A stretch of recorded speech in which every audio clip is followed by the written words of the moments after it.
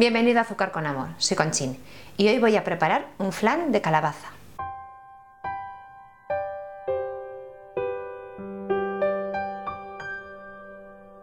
Los que ya me seguís desde hace tiempo sabéis que a mí me encanta la calabaza, así que hoy he decidido preparar un flan que solo tiene 4 ingredientes, pero además me encanta porque tiene muy pocas calorías y además tiene mucha fibra. Los ingredientes que voy a utilizar son 400 gramos de calabaza, 200 gramos de azúcar, 5 huevos grandes y 300 mililitros de leche. Primero pongo la calabaza. En los ingredientes se me olvidó decir que la calabaza es asada. Y batir un poco.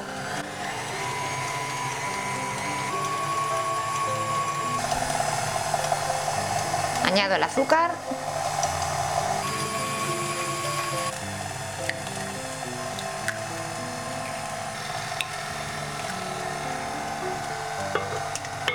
Añado los huevos.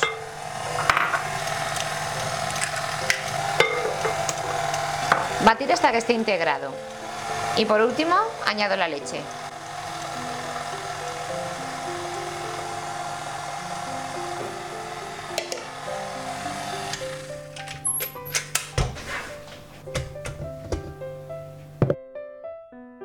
Vierto en una flanera. En este caso es una flanera de Corona.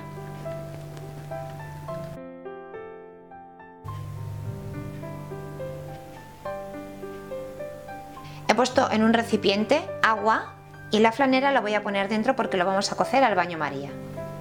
Hornear a 200 grados durante 1 hora.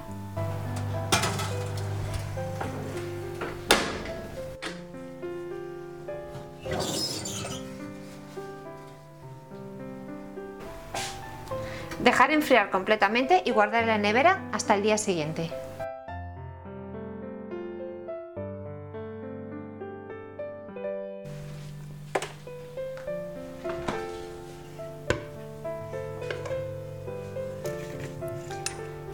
Despego el flan de las paredes del molde.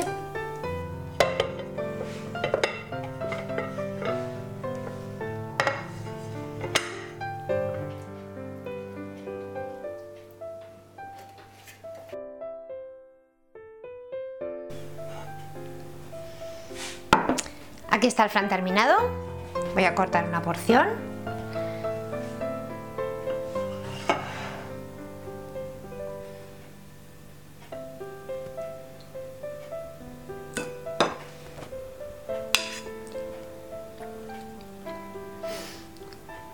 Buenísimo, con un poquito de nata, ideal.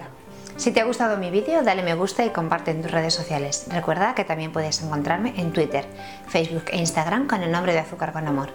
Muchas gracias.